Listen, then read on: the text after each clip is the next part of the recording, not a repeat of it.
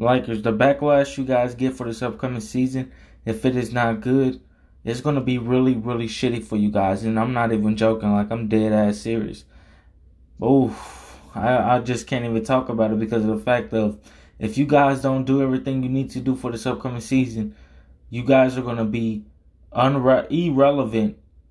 And on top of that, LeBron James, nobody's gonna really care about what LeBron James has done for the last few years of his, I guess, for the last few years of him basically being on the team, I should say.